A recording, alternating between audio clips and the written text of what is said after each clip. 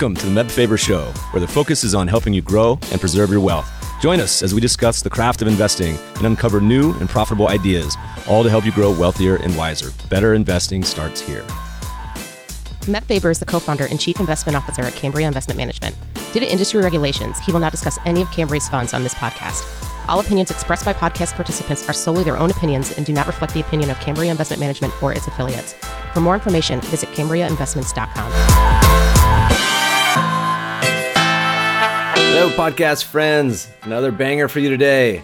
Today's guest is a buddy of mine, a partner at Clocktower Technology Ventures, an LA-based VC firm focused on fintech.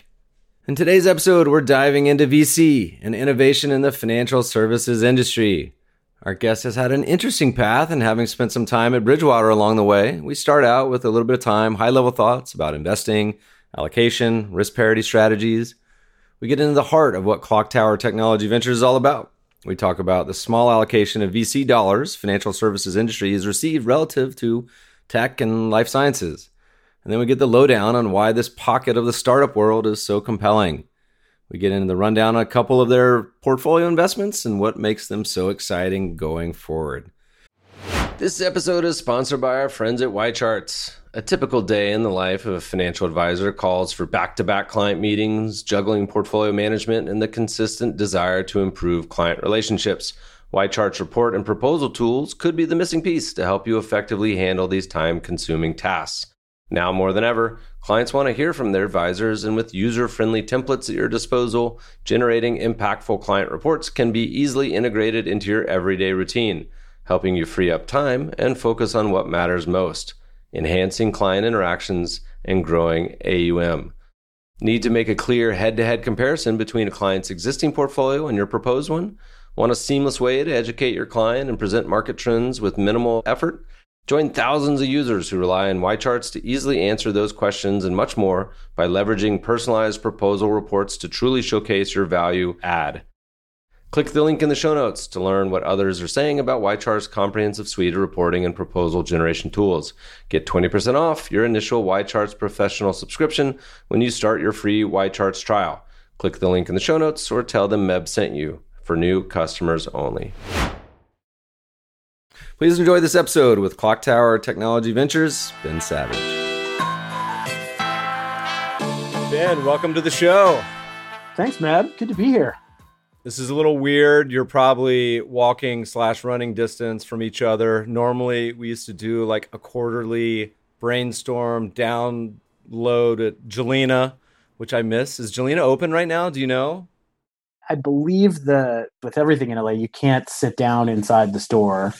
And I think they're running all the takeaway through GTA and Justa, but I don't know for sure. For the non-Angelinos out there, this is one of my favorite restaurants on the planet. Most like quintessential LA restaurant. It's so great. The one positive of the coronavirus situation, at least down where I am, is the proliferation of outdoor seating, which I really hope stays after all this settles down and they just keep it all. Because LA, despite how nice it is, never had that much outdoor seating. Was that the last time I saw you, or was it? I think it must have been. Yeah, it's possible we ran into each other somewhere on the west side. You guys had your office opening when you were popping bottles of champagne and hanging out with Peter Thiel and everything else, but that was like over a year ago. Yeah, that's right. You guys have a great listeners. They have a great, I used to be calling it somewhat of a fintech co-working space, but probably not so much co-working going on right now. Yeah, we're not sure what's going to happen with that whole space that we have and with that industry generally. Maybe we'll turn it into open air seating for restaurants or something. The whole world's going to have to do something with this stock of office space that's going to get unused for the next decade. We're debating what to do with ours. So, all right, well, this is going to be fun today. We'll probably brainstorm lots of my terrible ideas I'll pitch you. Usually you're the nice filter on getting to tell me why they're horrific, and they usually are. But for the listeners who don't know you, let's do the quick 1-minute background. You've been all over the place, grew up, I think, in the South, been out here for a while, stops in Palo Alto and Connecticut on the way. Give us like the 1-minute summary. Sure. So I started my career at the apex of the dot-com bubble, graduated from college in 1999 and went and joined an investment bank, but in their venture capital practice. And so decided to become a VC at like the all-time highs in August 1999. Spent 6 years, 3 in New York, 3 in California, running around chasing venture capital. Which would have been first, New York or California? 3 years in New York first, 99 to 02 in New York. And I got off a plane in San Francisco in August of 2002 and was like the only net migrant into the Bay Area that year, I think. I would have been the same exact time from the East Coast. I think I got there in 01. And the only positive thing about being there during that decimation was you could buy anything off Craigslist for like $5. Every flame out internet company, if you wanted 100 Herman Miller chairs, you could go just pick them up for free. But that was about it. Yeah. And it's so funny to think about San Francisco circa 2002 relative to San Francisco today. I mean, the most expensive tech company, venture capital office space in San Francisco now is like this area around South Park. And it was just like a bombed out, desolate place. You probably could have bought the actual land around South Park for not that much money then. And it's really incredible how much that first bubble, you never would have imagined it would be so much bigger than it has become. So spent 3 years running around the Bay Area before deciding, hey, if I'm going to go be a venture capitalist, I should go learn the secret handshake in that industry, which at the time maybe was a business school degree from Stanford. So that's where I went after that. And got to Stanford and decided to switch gears a little bit, looked at market investing, did that in business school, and then joined a big hedge fund on the East Coast on the back end of that. Spent a few years there before kind of getting an entrepreneurial bug in financial services and started a fintech company in 2010, which was pretty early to be starting fintech companies, actually. Did that for a few years and then moved out to Los Angeles for personal reasons and hooked up with my partner today, a guy named Steve Drobny, and started building Clocktower Group, which has been a great ride. And we launched our venture practice in 2015. So I had this unusual career hole where from 2005 to 2015, I stopped doing venture capital and did school, public markets, and some entrepreneurship, and then came back to being a VC after 10 years away from it, which is an interesting way to get perspective on something I've discovered. I'm sure I recommend it for everyone in all careers, but as an investor, it actually turns out to be pretty handy. Well, there's going to be a lot of threads we're going to pull on today, and one of those will be some increased intersection of some of the things you're talking about. I was smiling as you mentioned a little hedge fund on the East Coast, because they were in the news today. Bridgewater was making some announcements about their fiddling around with their risk parity a little bit. It's a short article, but they were moving out of traditional bonds more into, I think, tips and gold. Like, I scanned the article, but anyway, they're always in the news, so for better or worse. And I'm sure your NDA will expire in about 2156, so we'll skip over that. We can skip over that, but risk parity we can talk about if you want. I mean, it's the right answer, so we can certainly talk about that.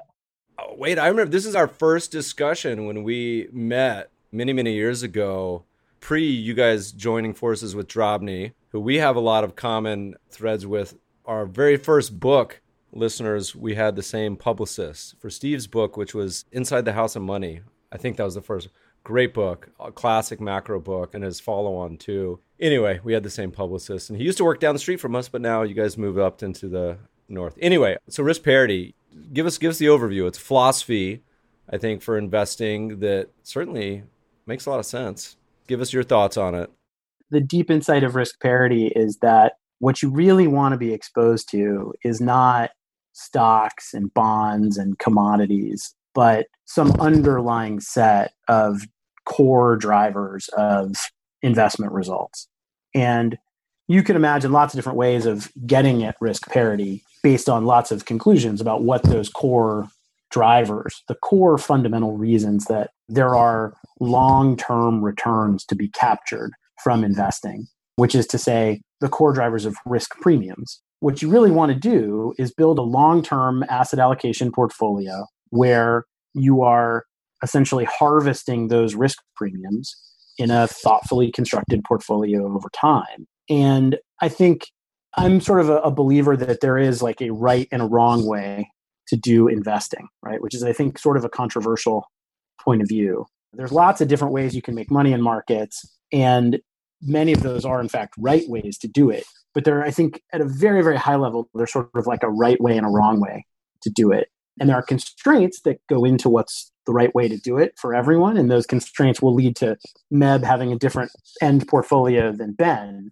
But the underlying principles of how we're going to do that, I think there's just a right way and a wrong way to do it. And they're fairly straightforward. And I'm hugely indebted to Bridgewater for helping me think about that. And they're very public about what they think the right way is. And they're largely right about that. One of the interesting takeaways I always thought from their work on risk parity was this concept of not having to accept assets at the prepackaged volatility and leverage levels that you get from just nominal or notional exposure. If you have stocks, they already have debt on the balance sheet. Same thing with real estate. You could lever them up. Same thing with bonds. Then it becomes more about correlations and all sorts of other regime sort of dependent returns, which I think is other types of investors have used that insight and methodology, like the commodity trading advisors, I think of the 70s and 80s, started to think about that in a different way. They were more actively trading, but similar mindset.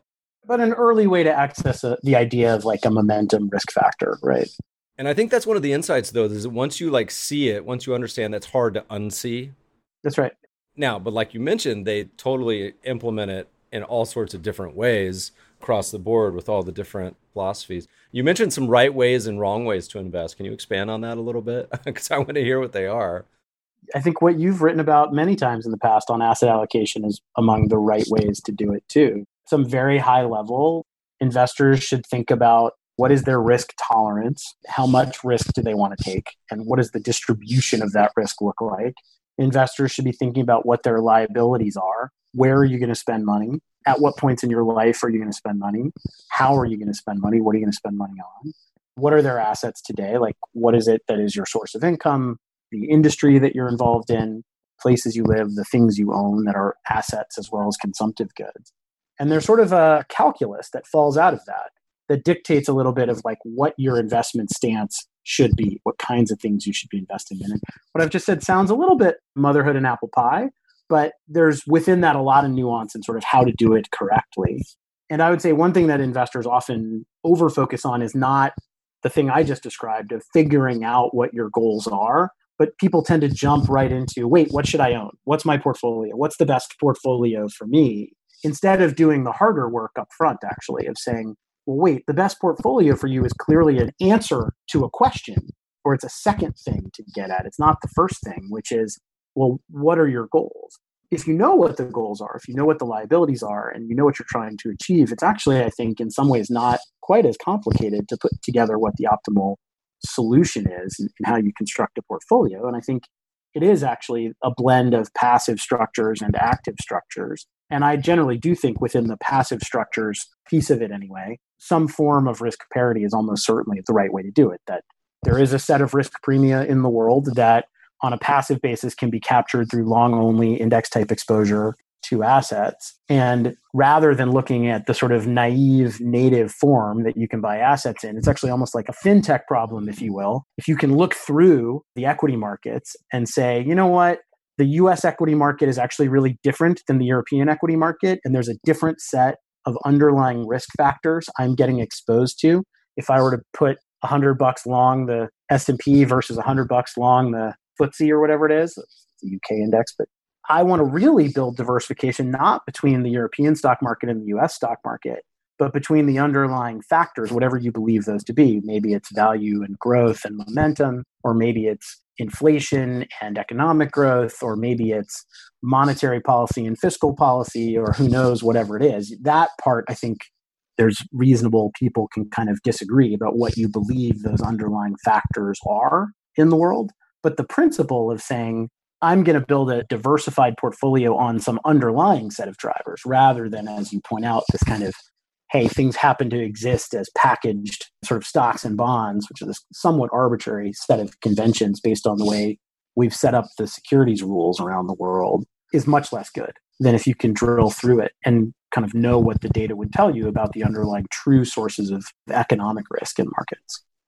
Yeah, it's funny, risk parity, we've always had a long interest in it. And the risk parity ETF came out recently. I think it's a shop up near you, old school financial planner. They raised almost $1 billion so far. Advanced Research Investment Systems, RPAR, RPAR. Anyway, there's a lot of mutual funds, a lot of the big institutions. It'll be interesting to see how they all navigate. One of the simple takeaways, usually often though, at least historically, the criticisms, and feel free to comment on your thoughts there, was that you end up with a lot more in bonds. And if that ends up being an inflationary environment, people are always pulling their hair out about that concept with risk parity. Any general thoughts? Is that something not to worry about? I think the reason people in theory find a sort of levered bond portfolio unattractive, I think, is number one, there's sort of this sense that like bonds don't have the same return profile as equities. And so why would I want to own this thing that doesn't have it? Well, to some extent, you solve that with leverage. And you can also obviously move duration around. I mean, literally, I think as of last week, the single best performing asset class this year is actually unlevered 30s, more so than like equity markets. Hey, you want to get weird and pull up the zero coupon bonds. That's what people like. You want to see bonds look like stocks. Yeah. And so that's, I think, one theoretical reason. And the other is, look, in sort of an interest rate spike kind of environment, bonds get hurt. I think there's a misconception that somehow the long-term returns of holding a portfolio of, say, like bond futures or rolling a portfolio of concentration, a bond portfolio, would have like really negative long-term results if you're rolling it into a steepening yield curve. And that's just not really true. And there's lots of evidence from history of this. And that is because of the risk premium that we were talking about. If there is, in fact, a risk premium in holding duration, which I think very clearly there is, an index of that stuff will make money even if over a 20-year time scale you expect rising yields in real terms. And so I think people just sort of get it wrong, that for some reason they don't want to hold the bonds, and as a result lose out on a lot of the diversification power of bonds. And clearly, again, if you sort of zoom it back to a risk parity construct, there is a correlation benefit that you get from holding bonds. There's no question of that. If you can neutralize the return penalty from holding bonds by levering them up, things are going to work out just fine for you. And I think if you were to go and look back, and I don't really spend much of my time on this anymore because now I really just do the venture stuff for us, but there have been over the past decade a lot of critiques of risk parity as a construct. Like GMO has famously been a hard critic of this. I think risk parity has held up quite well, and that this sort of anxiety about bonds not delivering on the return side of the equation and exposing you to some kind of horrific adverse shock event, at least for the past decade, has largely proven totally false. And I suspect if we were to look back at this question 30 years from now, risk parity will have outperformed traditional diversified asset class portfolios. It may not have outperformed 100% equities, but 100% equities have their own issues, which is really about volatility and risk.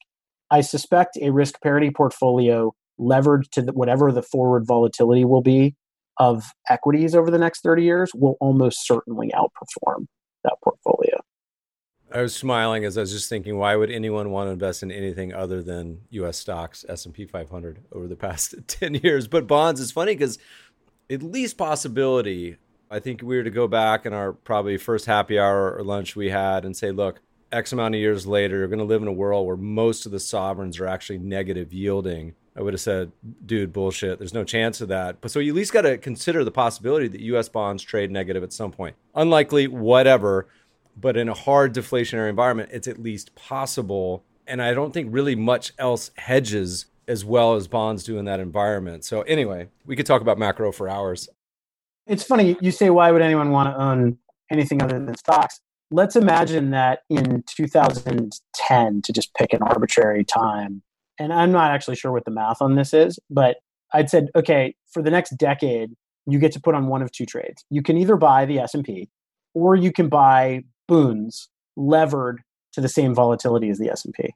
I think the boon trade might win over that time period. If you actually levered the vol of boons to the same vol that SPOOs have shown over that decade, I'm not sure, but it's probably not as big a gap as you might think, partially to your point, because no one would have predicted a decade ago that bond yields would end up at negative 50 bips or whatever they are in nominal terms. I think no one also would have predicted that Apple would be worth $2 trillion.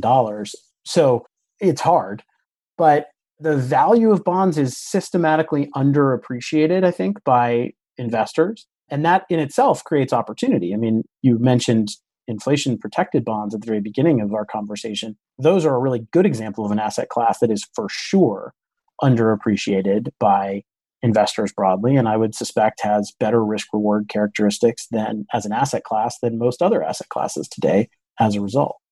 Yeah, you're starting to see flows into those ETFs. A good example is thinking about the stocks and bonds, as we tell people back in March when stocks were taking a big puke, was that stocks and long-term bonds just in the US had the same returns for 40 years. And this is not even levering the bonds. It's just the fact that bonds had a great run. And my favorite example, mainly because Klarman's getting so much crap lately in the press, is that back in the early 90s, there was a period, we talk about valuation with stocks a lot. And we say, look, stocks are expensive now and people hate on the CAPE ratio. But I said, look, let's run a fun experiment that if you exited stocks whenever they were above average valuations historically and just sat in bonds, the article shows if you had exited stocks when they were expensive, you would have missed out like 1,000 percentage points in stocks. But said that's a good thing because if you sat in bonds, you'd be in the same exact place and you would have missed out on these huge bear markets. And so, again, a lot of people, they see it as no alternative, but in a world of you have all these other assets that tend to do well. Anyway, we could talk about this for a while. But let's talk about what you're doing now. How long ago was Clocktower? 5 years you joined? No, it's at least 7. Yeah, it's either 7 years, 8 years, something like that. It feels like 2030 already, but it's only 9 months in, 8 months in. I know. This is the longest year ever. Sitting at home will do that. We were joking before the podcast started. Listeners, Ben said he did almost 200,000 miles last year on an airplane. And this year, is it 0? I got one trip before pandemic. I went to Miami at the earliest part of March. And it was actually a very strange experience because the pandemic was just starting to really penetrate America's consciousness. And because we actually have an office in China, and my partner actually originally grew up in Wuhan, although he's lived in Manhattan Beach for a long time now, we were paying attention to the virus. So I was flying to and from Miami with a mask on the whole time and was the only person on the plane and getting weird looks from people. And you could actually walk into a drugstore and just buy masks back then. And I'd done that. And looking back, the virus was clearly in circulation and people had it in that first week of March in South Beach. But you didn't know. It just felt like a slightly odd time rather than almost like the end of civilization, which in some ways it was. My last trip was to an investing conference in Jackson Hole and came back sick as a dog. I'm still convinced I had it. Antibody test at the place I took it says I didn't have it. But then a week after, it was a naturopathic spot.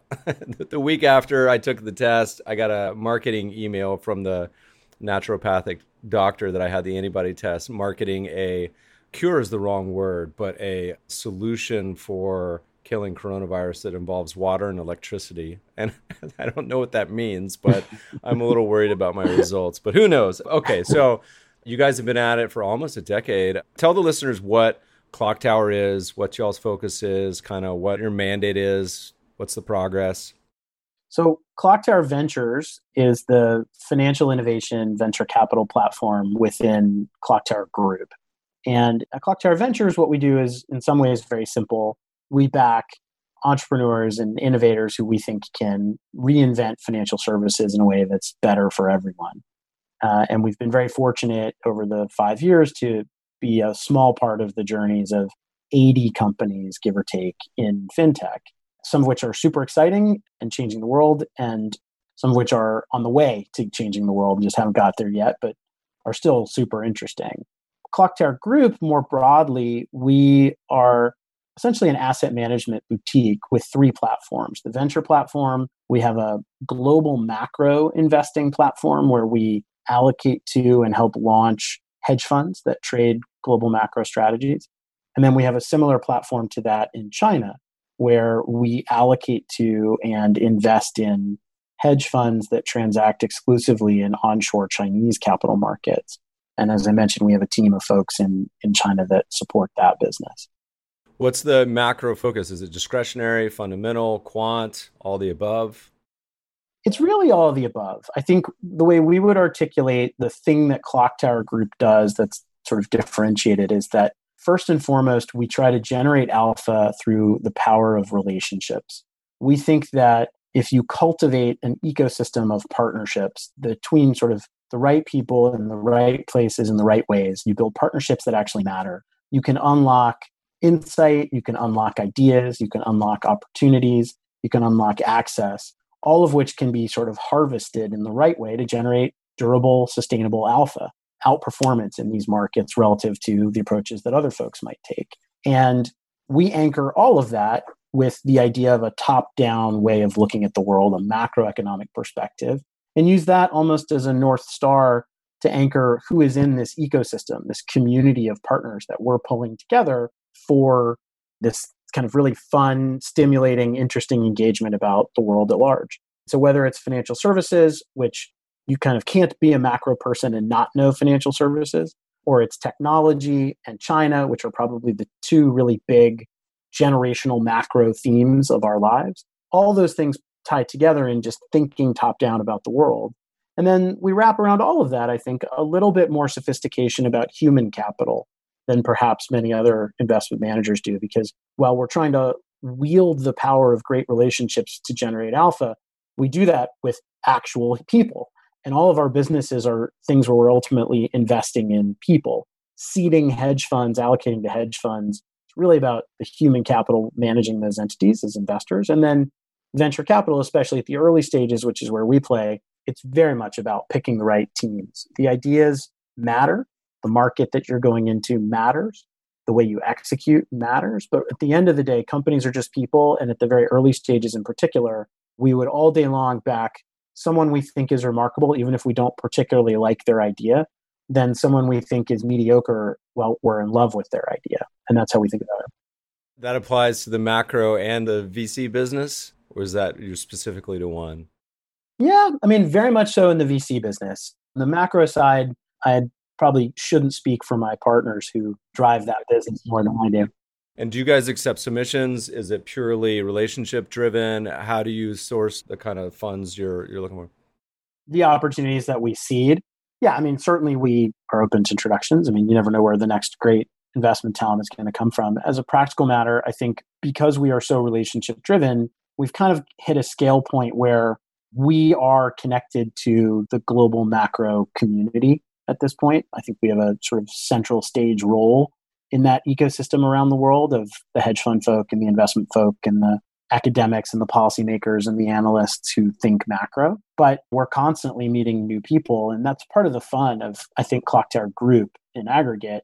All of our businesses are really built around just constantly renewing your excitement and interest in the things you're focused on by just interacting with smart people who have interesting perspectives that maybe you haven't heard before. That's kind of the cool thing about all of our businesses, I think. Well, yeah, I mean, both of those areas, and I won't speak to China because I have much less experience, but macro and the startup are just endlessly fascinating about what's going on, and for similar but slightly different reasons. One last macro question, then we'll hop over. What do you see as the general sentiment and mood surrounding macro community? And that can either be from the sort of institutional investor sort of interest sentiment. We've had this long romping U.S. bull market, and depending on what you mean when you say macro, that could be a big headwind or not. But any general thoughts on sort of the macro landscape? Macro is the classic original hedge fund strategy. And macro, for a very long time, was in assets by far the largest hedge fund strategy. And then really sometime around the late 90s, you had this moment where security selection and stock picking kind of outran macro as the thing in hedge funds. The global financial crisis looked for a moment like it was going to maybe reset that scoreboard, and macro had a sort of day in the sun around 2007, 8, 9. And then it's actually been, to your point, a pretty extended period where equity markets have been so strong, hedge funds in general have underperformed, and macro within that has not done super well. I think the version of the future that we're starting to look at, the post-pandemic future, I suspect sets itself up in a much better way for macro outperformance relative to other alpha strategies, given the surge in uncertainty, not so much in volatility, although that too, but in uncertainty about the future. And the prospect of a much wider set of outcomes around inflation, a much wider set of outcomes around interest rates, a much wider set of outcomes around currency prices and commodity prices. All of that is a really, I think, interesting setup for macro over the next decade. to find some more time in the sun. And I think you're hearing that from allocators and seeing it in the performance of managers. There was a fun old tweet I had many years ago where you're talking about like the really old school guys. When you think of macro, I think of Soros, I think of Bacon, all these guys. And I said, there's like 5 family trees, and this just isn't macro, but you'll see in a second. And I said, I wonder if you could trickle down all 5 of these, which one would have generated the most AUM progeny? There's the famous Tiger Cubs of Robertson, and that's mostly long-short equity, security selection. There's the Richard Dennis Turtles, which ended up being a lot of the macro trend followers. There was Commodities Corp, which put out a lot. Rubin's Goldman Sachs sort of ARB desk. And lastly was anything Soros related. And it's interesting because we're now on to like the grandkids and great grandkids from some of those. But a lot of these old school macro guys, super fun to see what a lot of them spawned over the years, and many different styles within that bucket too. I think that Goldman Risk ARB desk, though, might actually be the biggest just because of the quanta of firms that have sort of grown out of that lineage, although I'm not sure. I once tracked all the names in an Excel file and it got to be like dozens, but I'll post it in the show notes, listeners, if I can find it. All right, so let's talk fintech, which is usually the topic you and I are brainstorming about over the years, over wine and beers and everything else. You guys have invested in a lot of companies. Give us sort of your mandate. What are you looking for? What have been the themes? Fintech, I think, can mean a lot of different things. What's the sort of, is it seed? Is it Series A? What's the size check? All that good stuff. Give us the overview and then we'll break it down. Yeah, and it's funny, I try not to use the word fintech actually, because to me, a better way to capture it is just financial services innovation. And that's really what we focus on. We cover the entirety of the financial services landscape. We categorize that into 7 sectors: insurance, payments, banking, lending, and credit, kind of all as one, personal finance, capital markets, and investment technology, all of which are kind of classic financial services things. Then we would add 2 other categories. One is real estate, to the extent it's a financial asset rather than a physical extended asset. And then the last is what we call the enterprise financial stack, which is essentially anything that would run up to a CFO and a handful of other things attached to enterprises as financial entities, not just operating entities. You kind of add all that up, it's about 20% of GDP, 20% of market cap, roughly. And depending on how you think about the real estate, it could be bigger than that. That's a pretty big swath of reality that we're staring at ultimately. And part of what makes, I think, that really interesting and is sometimes missed by folks when they sort of hear fintech is just how much heterogeneity there is within that. It's an enormous part of our economy and our reality, what financial services drives. And the kind of simplest thesis that we had when we launched our business, and continues to really be the thesis today, is that if you look at the dollars that get pointed at innovation in our sort of financial system, like just take the venture capital dollars in any given year, and you sort of allocate those dollars against sectors of the economy or against market cap. I mean, there's a pretty good correlation between GDP share and market cap share. It gets distorted over time as we decide that one sector of the economy is more valued than another for like a decade or something. But long term, there probably should be some equilibrium across those things. What you can see is that the venture business historically has had 2 core focal points. It's tech, hard tech, semiconductor, software, what people would have called TMT, tech, media, telecom, and then life science, both of which are comparably sized slices of the economy and of market cap to financial services. Financial services has had a much smaller share of venture capital dollars pointed at it for really forever, since the inception of the venture capital industry as a modern scaled up industry, which really occurred in kind of the 1990s. You can go back even further, but it's very hard to get the data. So if you imagine almost like an innovation quotient, where you said, what are the dollars of venture capital relative to, say, the market cap of the tech sector, or the dollars of venture capital relative to the market cap of life sciences, or the dollars of venture capital relative to the market cap of financials, or even better if you looked at it in GDP terms, because right now if you looked at it in market cap terms, you get some funky answers. And you call this an innovation quotient of sorts. The innovation quotient for financial services when we started 5 years ago was almost a full order of magnitude smaller than the innovation quotient would have been in tech and life science. In other words, as a percentage of venture capital, the weighting that went into financial services was so much lower than the weighting that went into tech and healthcare. And we sort of looked at that and said, this doesn't make any first principles economic sense.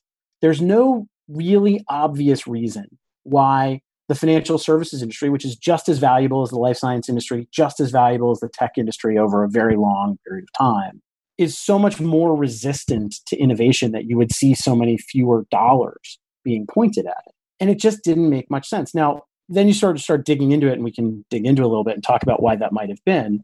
But we said, look, this feels wrong. This feels especially wrong in an environment where technology has gotten so much better that all of the traditional scale barriers to launching new businesses are falling very, very quickly through things like the cloud, which takes what otherwise in 2002 would have been an enormous amount of fixed cost to launch a business and turns them into variable costs. And that applies across all kinds of categories. You would expect to see more innovation happen in financial services over the next 20 or 30 years than we've seen over the last. And corresponding to that, you would expect to see an enormous flow of capital into financial services innovation over the next 20 or 30 years.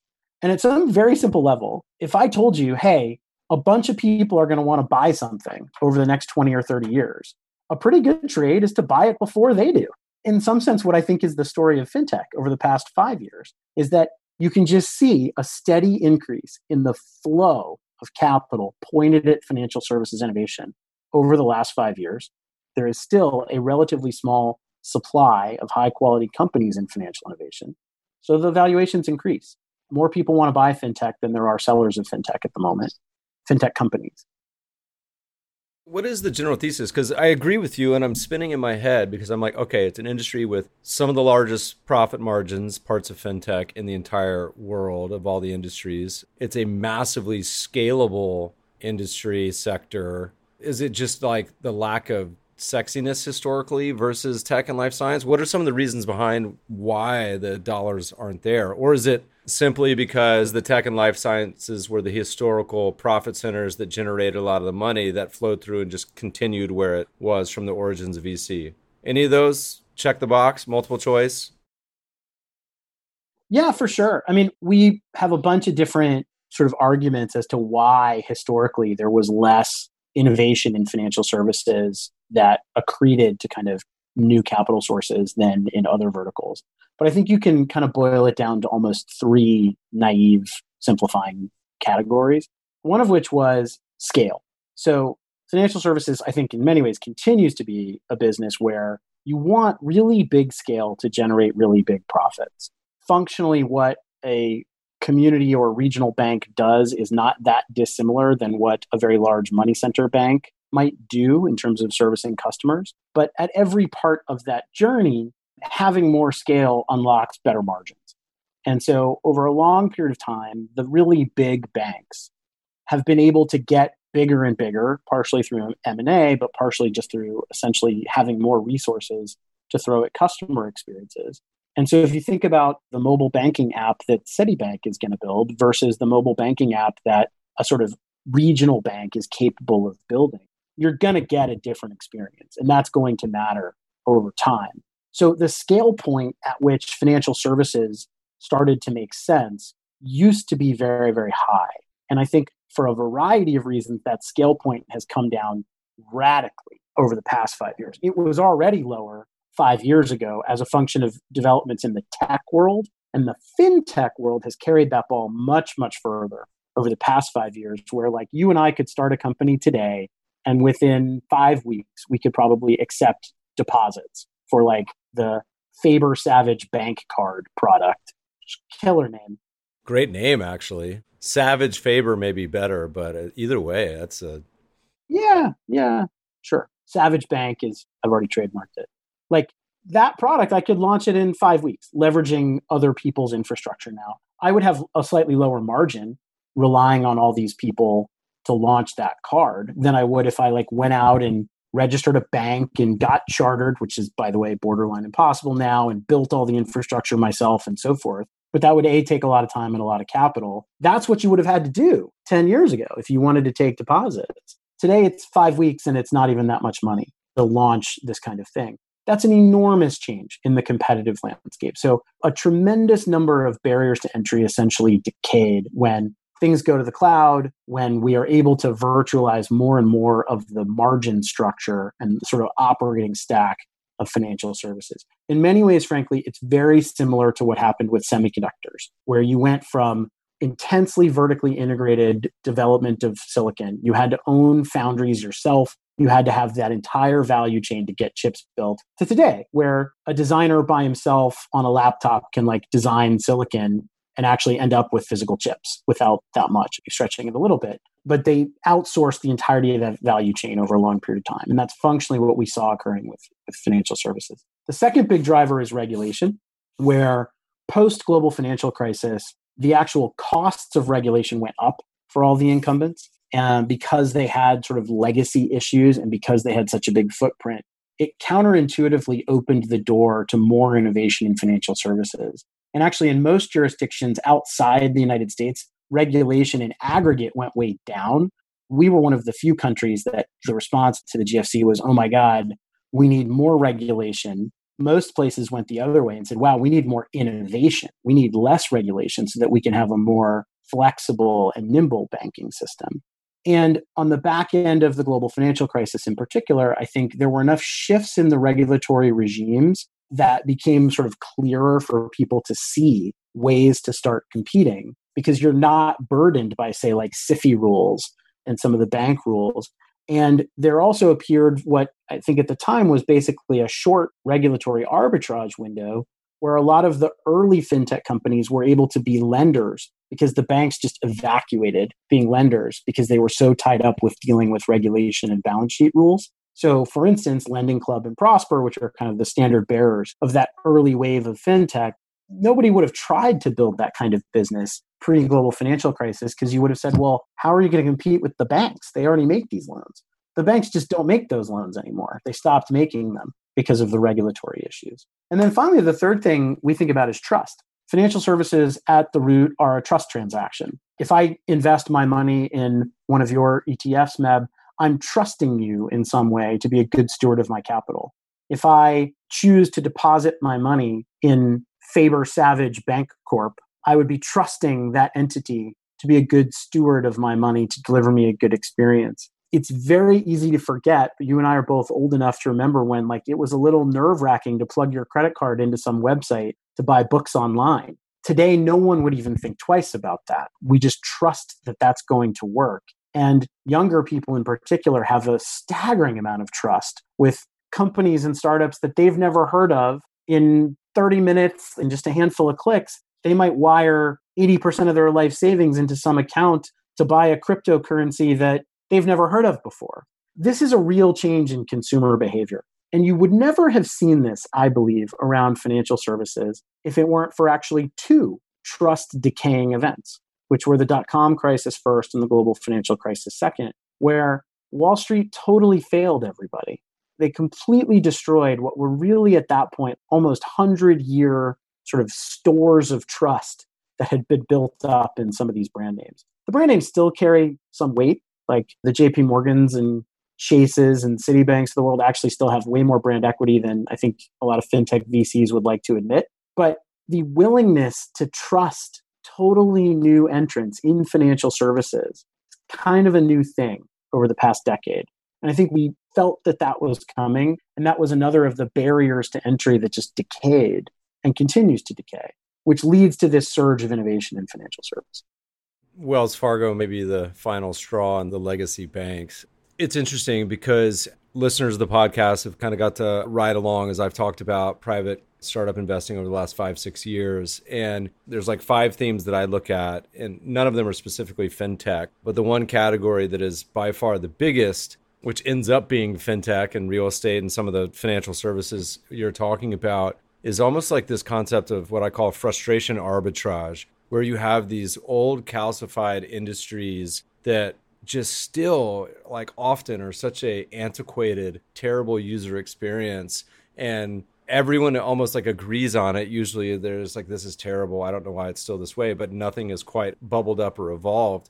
But over the past decade, and even now, you're seeing so many innovative, it's almost like it's just like Cambrian explosion of opportunities and ideas, hopefully, that will get rid of, because some of these have such like low NPS scores on just the interaction is so miserable. Anyway, tell us about a few of the themes that you guys are looking at, any of the sort of sub trees, branches of the tree under financial services you think are particularly interesting. You guys have invested in how many? 50, 100 companies at this point? 80 companies, give or take, across our platform. And the average stage is what? Seed, Series A, B, where? It's seed A and B. I mean, generally what we would say is anything that's, call it, less than 200 million of enterprise value, we're going to take a look at. I'll dive into some themes, but I just want to pick up on one of the things you mentioned there, Meb, that there has been, it seems like, especially from a consumer's perspective, this explosion, a flowering of innovative technologies, innovative experiences in industries that sort of feel stodgy. But one of the things I sometimes wonder about for the stuff that's outside of financial services, but also even within financial services, is like, is all this actually kind of high return investments from society's perspective?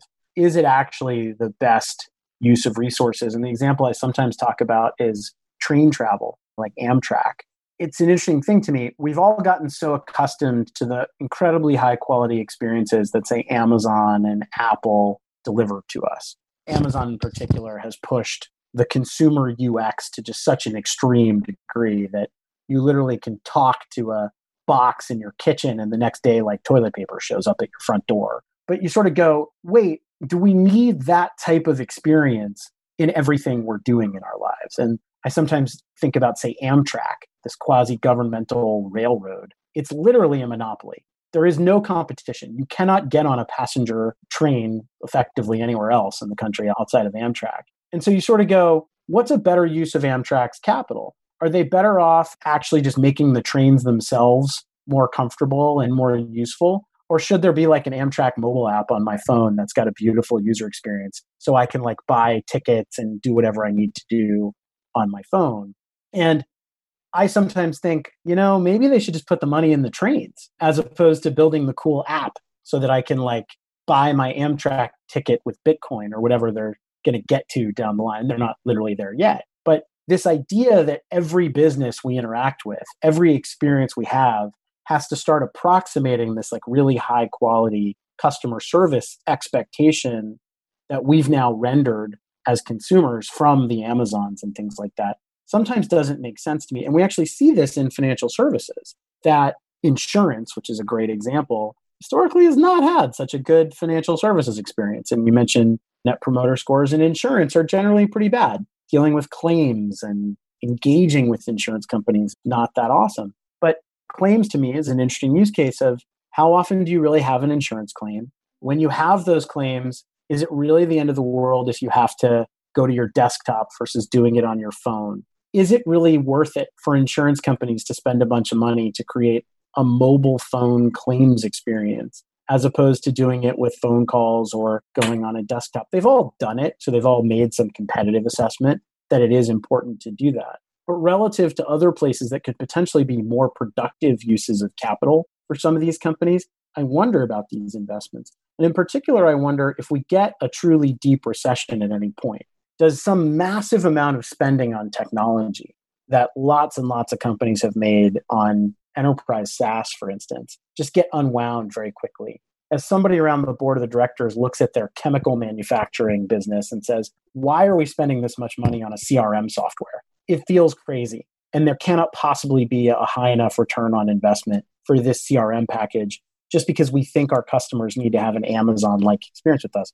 For crying out loud, we make chemicals. And there's a part of me that thinks that shoe might drop over the next 5 years, which would have some pretty real consequences on how we think about a lot of businesses. In fintech, in financial services, I actually think it largely goes the other way because there's such a gap around financial services experiences, and it is so central to our lives. It's generally the kind of thing that we engage with every day, whether we realize it or not, that I don't think it will occur in financial services, but I think it might very much play that way in other verticals. So I just want to touch on that before diving in. But you asked some of the themes that we think are interesting. At some level, there's interesting things happening across all 7 of the verticals that we care about.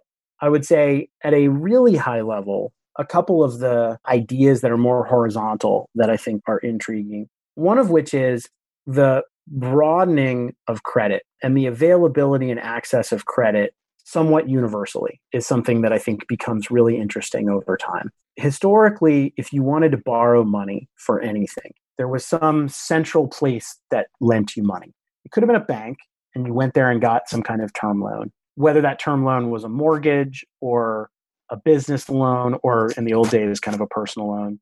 Most people got credit through a credit card, which was, of course, issued by a bank and provided them some form of credit to buy things on a day in, day out basis.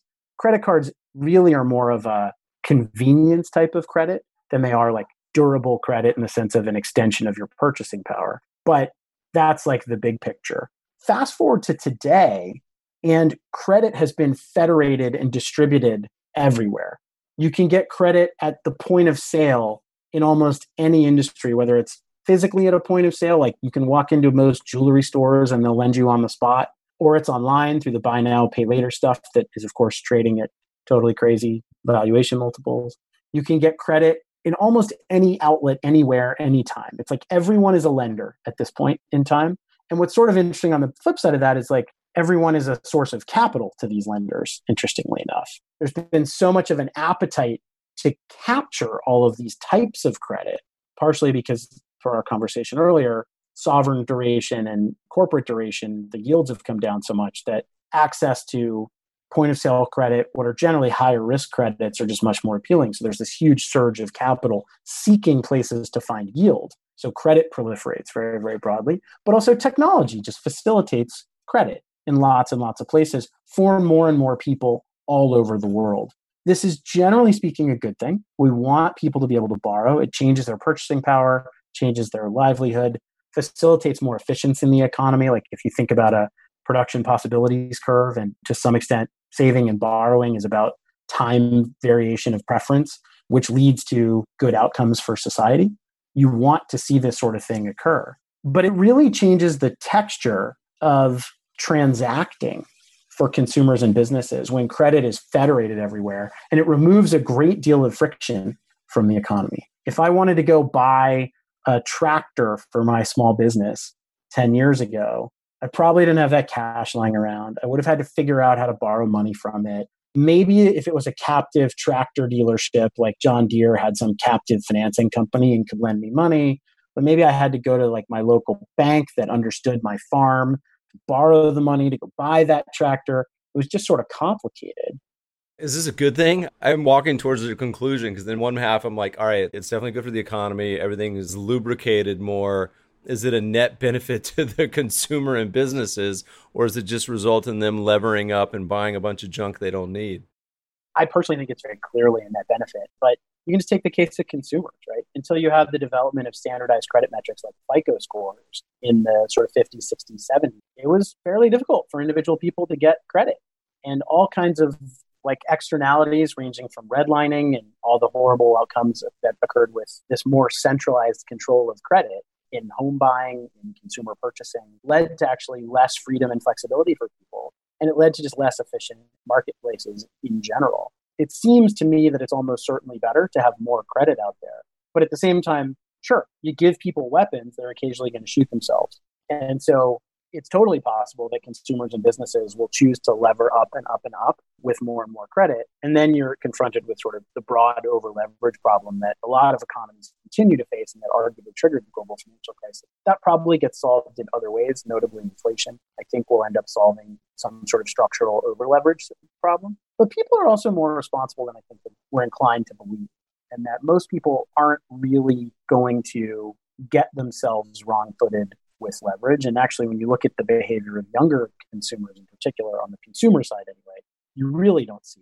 But we're very fortunate actually in the West where we have like really good bankruptcy laws and things like that that help solve and clear these problems out of the system. Countries like Japan, countries in the Middle East where they haven't had these kinds of solutions because they haven't wanted to face the pain of, at least on the corporate side, like real bankruptcies and workouts tend to have less dynamic, slower moving, slower growth economies in the end. Capitalism is very much about birth and death of companies.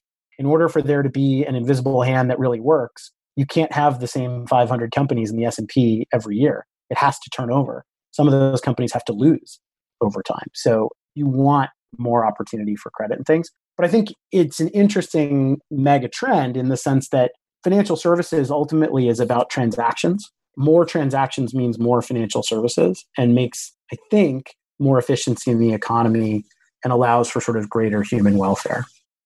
Feel free at this point to now pick any, to the extent you can or want to. You can include any case studies of the companies you've invested in if you think they're particularly instructive. I know we've invested in at least one company together, maybe more. Are there any sort of case studies, ideas? You don't even have to name the companies if you don't want, but as able to walk through something specific that you think is an opportunity or something that somebody's developing as a wonderful product or service. Yeah, which is the one company we're in together before I do this? You have to guess. Stackin'. Oh, Stackin'? Great. That makes sense to me. I love that business. So I'll tell a story about a company of ours that I love talking about for a variety of reasons. The company's called Landed. And what Landed does is helps local school teachers buy their first home.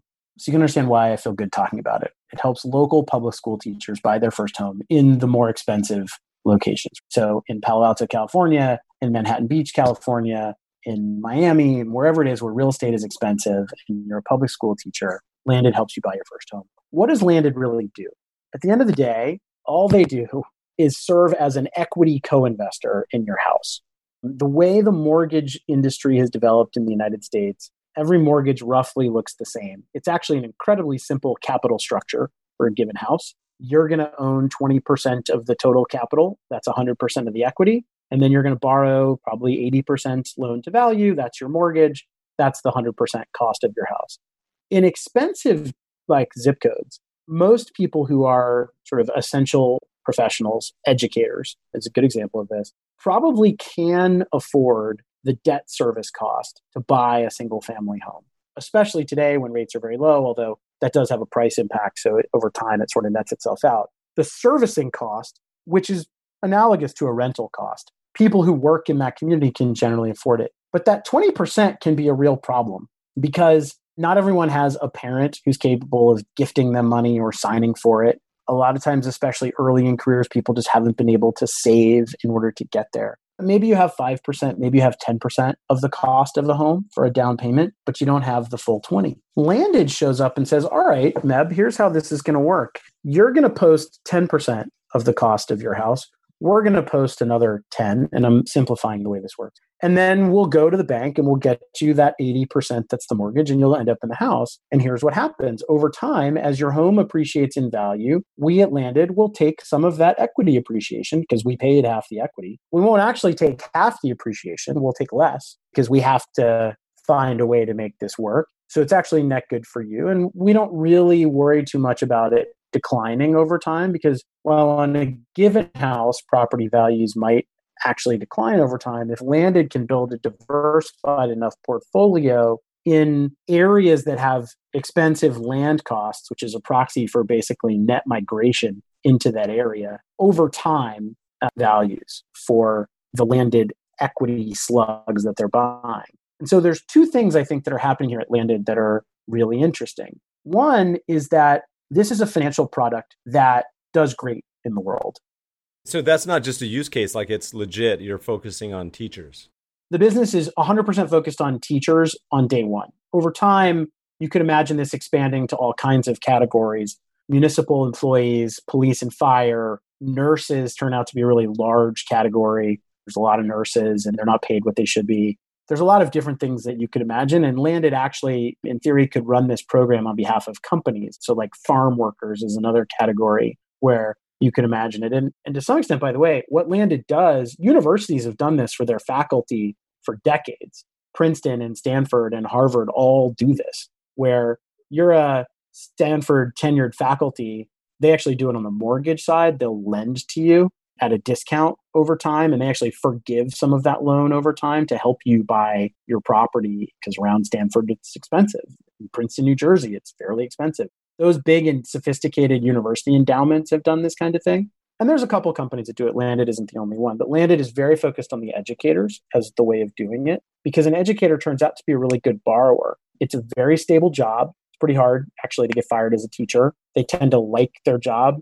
They're attached to the community, so they're going to be there. They're going to pay their mortgage. They're generally responsible sorts of people. It's actually a great borrower. It's just, how do you get the down payment? So the first thing that happens here is, in the same vein I was talking about, sort of extending credit in lots and lots of places to people who might otherwise not have access to it. This is a form of credit, because the equity, the instrument that Landed technically buys, it looks more like a piece of mezzanine debt than it does true equity, the way the kind of payoff profile works. But the second thing is precisely that. If you think about single family owner-occupied residential in the United States, it's a massive asset class. It's in fact one of the very largest asset classes. And it has this radically simple cap structure. Everybody's house is just a single tier of common equity and a single tier of senior secured debt. You couldn't possibly imagine that little financial sophistication in an asset class of this size. Companies that are much smaller than many people's home values have much more complex cap structures than this relatively simple way of approaching it. Now, there's a tremendous degree of sophistication on the debt itself, packaged up into mortgage bonds, where there's a very elaborate degree of sophistication. But the equity side of home ownership is almost totally unsophisticated. And so part of what I think is really interesting about Landed is that they're taking what is otherwise a very, very simple capital structure and just beginning this journey of complexifying it, of securitizing it, of hypothecating it. And what we see, not just in Landed, but in many, many fintech, prop tech startups that are getting formed now, is a much greater degree of liquidity and of sophistication on the equity side of single family residential. And the narrative I sometimes tell is like, this is one that'll really, I think, raise that same question you asked, is this net good for people or not? If we fast forward 5 years, I have high conviction, Meb, you'll be able to be in your house one night, you drink a bottle of wine, you go to some website and you discover that your house is trading for 30% higher than what you think it's worth. You click a few buttons and bang, you've sold 15% of your home equity to somebody on the other side of that trade. It could be an investor, it could be another individual, who knows? And you're going to wake up in the morning and sort of turn to your wife and say, hey, honey, guess what I did last night? I made this great trade. I sold 15% of our house. And maybe you were a little drunk when you did it. And your wife's going to be like, what on earth are you thinking? And you sort of go, is this actually a good thing for society if people can do this? Maybe we want to put a speed bump around that. Maybe we want to put a guardrail around it. There's no principled reason from a technology perspective, selling and trading the equity in your home should really be that much more difficult than selling an equity that's trading in Microsoft stock. Well, I really like this idea, this concept of, for most people around the country, their house is their largest piece of their net worth, and it's not even close. And tying back to the very beginning of our conversation about diversification, even at its core, about living a life that is not exposed to just one single asset, it seems obvious that you wouldn't necessarily want to have 100%, even if you could afford it. I like that general concept. What is sort of the customer acquisition? Is it direct to consumer, or is it mostly partnered through corporates and organizations like all the various teachers unions or counties? How do they acquire customers? Partnering with school districts is a big way for them. Sometimes in the beginning of the business, they would actually go partner with almost like PTAs. And in some cases, the balance sheet for this would come from local families. Now there's enough proof points. It's an institutional asset class, and they raise funds and so forth from charitable foundations. There's a lot of capital that sort of has like a double bottom line mandate to say, hey, I'm going to give you a real estate asset that's going to put educators in houses. It's not too hard of a sell, although it's still, I think, harder than it should be, but it'll get easier over time.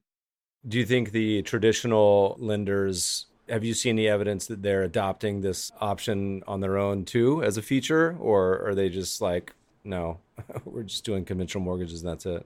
You're saying the teachers themselves? No, like if you went to Bank of America, are any of the incumbents adopting this idea?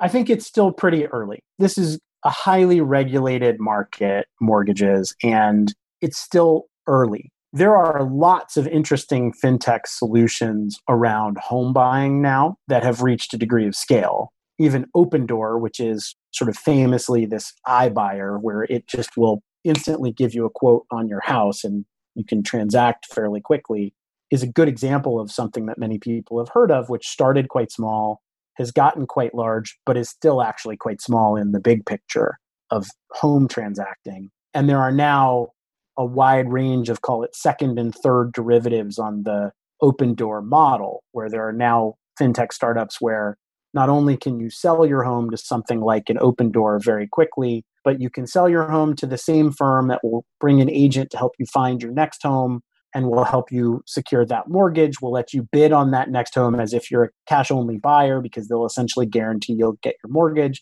They'll navigate the rent back of the house you just sold to them in that time period. It's an end-to-end experience for you as a homeowner selling one house to buy another, all with the same company. And there's a cost for you to do that, but you can see that that journey is sort of better delivered actually through one partner than forcing you as a homeowner to figure this out on your own. And there are going to be lots of innovations around this, whether it's schemes where you can like rent to own your house. I think there already are to some extent companies that will try to monetize portions of your home. So for instance, let's say you buy a house in Los Angeles, for instance, any garage can basically legally be turned into an apartment. They call it an ADU, an additional dwelling unit. So there's a company I stumbled across the other day. They will do that for you and essentially own part of the economics of the apartment attached to your house. Like, so your former garage, you don't totally own it. You do, but you don't because they have an economic interest in it. That's like not a bad trade for a lot of people. Plus, they could clean out all their crap in the garage and get rid of it and probably sell it too. Yeah, that's right. Live lighter. It's a dual recycling, reduced consumption, potential revenue generator. So we haven't seen B of A offer, hey, not only will we lend you on the mortgage, we'll also like buy part of your house. They probably should be in that business. But one of the challenges of it is you get some adverse selection. Most of the people who are going to go that route are actually your least attractive borrowers. There's something sort of unique about educators and to some extent essential workers where they're actually really good borrowers holding stable jobs that are attached to that community that you really want to lend to them. But if you run like a radio ad that says, hey, you can buy a bigger house than you otherwise would have been able to, and I'll post half the equity for it, you're not going to get the borrowers you want. And so part of what we like about Landed too, and relative to the peer group anyway of startups, is that I think they've solved some of these adverse selection issues. But it's just an example. I think they're all going to be successful businesses because mortgage and home ownership is such a large industry. And we've structurally stacked the deck through taxes where people should own their own house. It's important in the way we've built the economic system in this country. There's going to continue to be a relentless demand to own a home, and there are going to be more and more ways of achieving that goal that look slightly more exotic. Yeah. The home ownership whole stack, you're seeing so many cool companies in that space. What else? You got any other case studies, any ideas that you're particularly hot about? Are there any portfolio companies that have been surprise rocket ships? Take the open-ended question any way you want. Anything you're particularly excited about?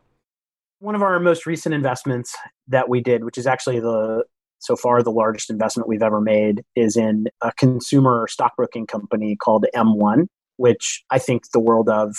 I love the experience of M1. I think actually for many folks who are sort of your audience, it's probably a pretty perfect kind of app. M1, I think, takes some of the aspects of what, say, a Robinhood does and some of the aspects of what, say, a Wealthfront or Betterment do, kind of blend them together into a brokerage account for self-directed long-term investors who want to build portfolios for themselves that they believe can outperform. M1 makes that incredibly easy to do with zero commissions, automatic rebalancing, heavily through ETFs, but also through single stocks, if that's how you want to do it, in a really beautiful application.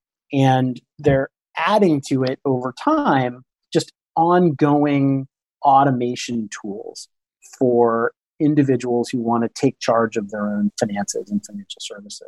And I think there's something really powerful about that. One of the ways we think about it is that we are investors in a whole bunch of consumer-facing fintech companies, many of which offer so-called challenger bank solutions to consumers, some of whom are less affluent, some of whom are more affluent. For an M1 customer, if you have a big brokerage account, whatever big means, I'm not going to put a number on it, but you're sort of actually investing an account at some scale. M1 unlocks for you a whole bunch of use cases that I think over time will become really compelling reasons to switch. So one of the examples I love ties a little bit to homeownership, which one of the management team folks at M1 told us about that they did themselves. Every year, if you're a homeowner, you have to pay your taxes. It's a big check, actually, to write your property tax bill when the bill comes due.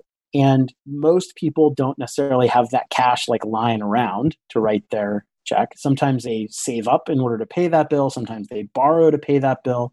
M1, in theory, on an automated basis, would let you pay your homeowner's taxes at the beginning of the year when it's required to pay it by borrowing against your stock holdings, because they can essentially make you a margin type loan. It's not actually a margin loan because you don't use it to go buy more stock.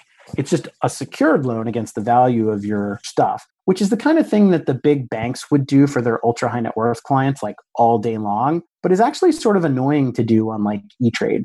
And one makes this really easy.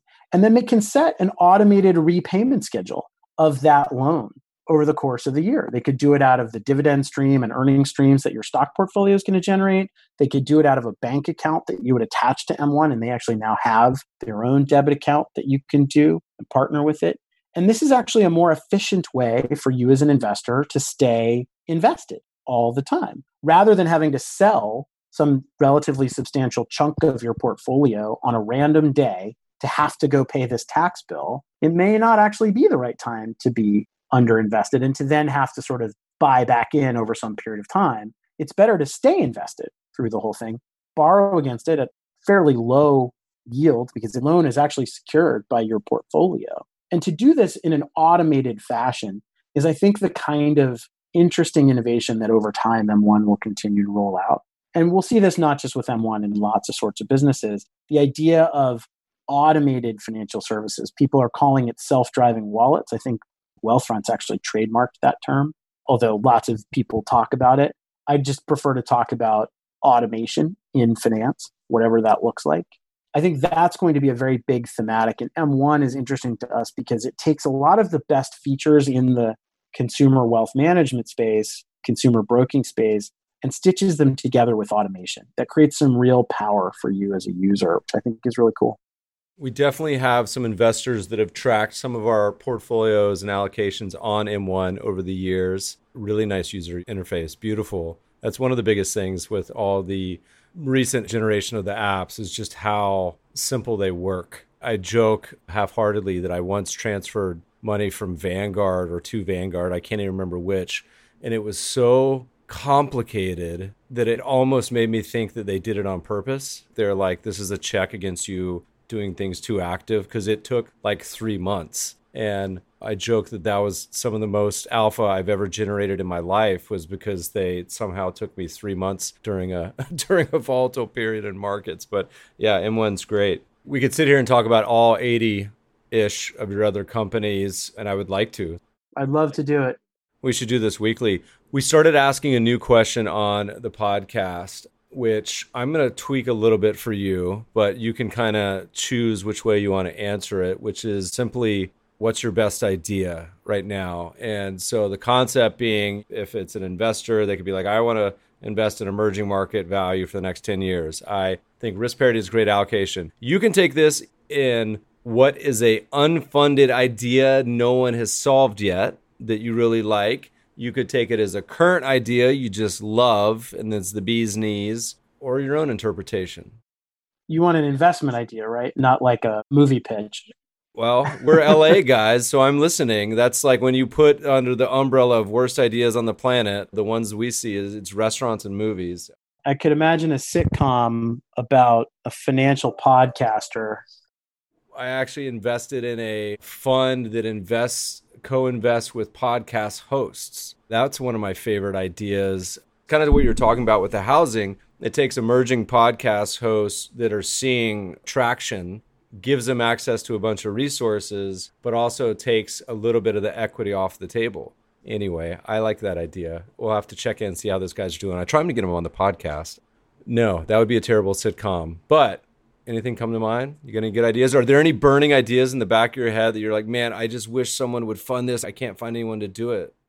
Yeah, we have lots. I mean, we actually keep a list of ideas that we want to incubate. And those ideas I'm not going to dig into here because I think one day we might actually do some of these things. Do you do any house? Does Clocktower do any sort of labs? We haven't so far.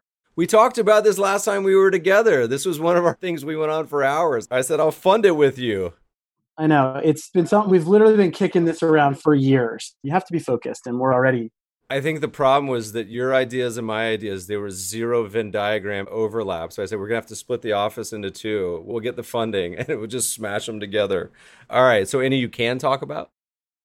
I guess I'll give maybe a couple really big picture ideas that maybe I can stitch together into something. So I think one idea that we've talked a lot about is, and I mentioned this a little bit about how we think about the world at Clocktower Group, is that fundamentally, I think human beings, like, we all get richer, we get wealthier is really what it comes down to over very, very long periods of time, like on a historical time scale. What is it that causes us to get wealthier?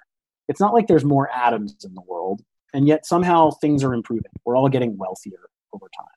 And essentially it comes down to we are somehow able to add more and more value to the things we already have. My professor at Stanford, Paul Romer, would sort of talk about it as like recipes. We just get better and better recipes for combining things in the world to make things that are more useful to us over time.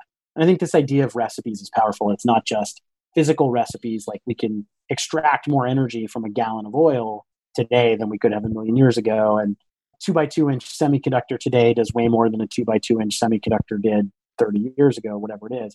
It's also in more abstract intellectual things that techniques we develop, algorithms we develop, ideas we might have about how to do things in markets are all more valuable than they used to be.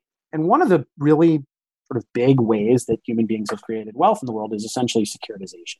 We take risks, we figure out how to bind them together in some contractual form and then trade those risks and essentially reallocate them in ways that create net surplus. This is functionally what insurance does from a first principles economics point of view. It take a bunch of risks, pool them together. It reduces anybody's individual exposure to it. There's an economic surplus attached to that. So one of the big megatrends we think about is securitization of risk, creation of new assets over time, and in particular, a convergence of what today we would call private markets and public markets into something that looks more like one broad-based thing. As a practical matter, when we look at the world and you go, are there areas of reality that have not been securitized as yet and can unlock a lot of value? I think human capital is this massively unsecuritized asset. There's not a good way really to extract the value of human capital. Today, what we do is we pay people for their labor, by and large. That is actually not that efficient for a whole bunch of different reasons. Partially the incentives are bad. Partially, it's tied to some very narrow time window. The value of MEB's labor 10 years from now, it's unknown. We don't know what it's going to be worth. We don't know what your contribution to sort of the economy, to society, et cetera, in the year 2030 is going to be. But we could put some boundaries around it. We could try to value that thing. We don't know what Apple's earnings are going to be in 2030 either, but we certainly try to put valuation to that. And the question is, if we could put some theoretical value to like MEB's earnings in 2030, you ought to be able to monetize it in some way, shape, or form and do something with it today to either invest, to buy a yacht. I don't know what you want to do with the present value of your 2030 earnings, but maybe you should be able to do that. And there's a lot of interesting ideas around this concept of like the value of human capital being securitized. So a big one is this idea of income sharing agreements, where a prominent company called Lambda School, we're not investors in it. They teach you how to be a computer engineer. It's kind of like a trade school in some ways, but the way you pay them back, it's not fixed. It's essentially variable, and it's a function of what you're going to earn. And it's set up in a way that's not punitive and horrible for you. It's actually very much configured to be to your advantage, but Lambda School has a nice business around it. I love the concept of ISAs across the board. For some unknown reason, and it may be the just general narrative and marketing description of them, for some reason, it causes people to lose their minds, like some of the critics. There's like, you're incentivizing people to be slaves, and they just go crazy on Twitter. And I said, look, all it needs is a little better marketing angle, dipping into policy. Andrew Yang talks a lot about universal basic income. And my slant, I said, look, consider an idea instead of phrasing it like that, because it seems like a handout. It's like a welfare check. I said, why not consider it something like a freedom dividend, or something that say, look, you're actually just getting a very small portion of the business of the country and have it be paid out as a ownership in essentially stocks. But my whole point goes back to the old like death insurance, life insurance. ISAs to me did seem such a reasonable and not that complicated, wonderful thing for most young people to consider. And they've been around for forever. It's so weird that people react so strongly in a negative. They feel squishy because I think it's really a downside skew thing. If I write you an ISA, I essentially lend you money. If I don't do that well, nobody feels bad about it. But let's say I make out like a bandit and you become a billionaire. That's not even a good example. I just do really well and you don't do really well. That seems to set people off. That's the part that feels squishy. But they cap it, I think, as well. There's like a max ceiling that you hit. Anyway. The laws around it are unclear. But I think the broad idea, whether it's an ISA or some other structure that doesn't exist yet, who knows what it is, this idea of securitizing human capital, I think, is a really important idea, and crucially unlocks an asset class that would actually be bigger than any asset class that exists in the world today. The value of human capital, in theory, should be bigger than the value of all the physical capital in the world and all the securitized capital that exists so far. So you can imagine more than a doubling in the size of financial markets if we got enough securitization of human capital in a way that made sense. So I think that's one really important idea that hasn't yet been explored fully enough and that we're interested in exploring. An idea that's less about fintech, but I'm going to connect it to the ICE idea, is something that my partner, Marco Papich, has been talking about for a little while, which is that if you were to make a decade forecast about relative returns between the United States and emerging markets, his view is that emerging markets are likely to outperform over the next decade for a variety of reasons, including some currency consequences of this. I think in particular, the human capital in emerging markets is almost certainly under-securitized and would be an incredible value opportunity. And as powerful as it would be for an American to be able to say, take instead of some student loan that's a fixed rate and potentially very punitive, a much more nimble sort of income share agreement sort of idea. Imagine if you could do income shares in emerging countries and deliver people who otherwise really don't have access to high quality credit at attractive rates, capital that they can invest in themselves, that they could invest in businesses, that they could do all kinds of things with, where they themselves can look at much, much higher sort of return on investment use cases than Ben or Meb could. And I think there is some unbelievably large opportunity here that you see in businesses or in nonprofits that are like micro lending enterprise. Like I've been a lender on Kiva since I was in business school, where my friend Jessica Jackley helped set up Kiva and I first learned about it. It's such a wonderful idea. And Kiva is done as a nonprofit rather than for-profit as a micro lender, but there are plenty of for-profit micro lenders. And I think that's really just the tip of the iceberg, that there's so much capital that gets concentrated in like Tesla that maybe it would be better for the world if that capital ended up in human capital rather than in Tesla stock down the line. And instead of saying, hey, the thing that everyone wants to talk about is the $2 trillion value of Apple, it's like, well, what about the value of like all these people in these emerging nations? Let's figure out a way to securitize that, to monetize that, make that the hot stock in the world, add that to everyone's portfolio. Like if every endowment in the West said, we're just going to take 1% of our portfolio and put it into some asset class denominated by like human capital in frontier nations as a for-profit thing, not a donation, some sort of for-profit thing.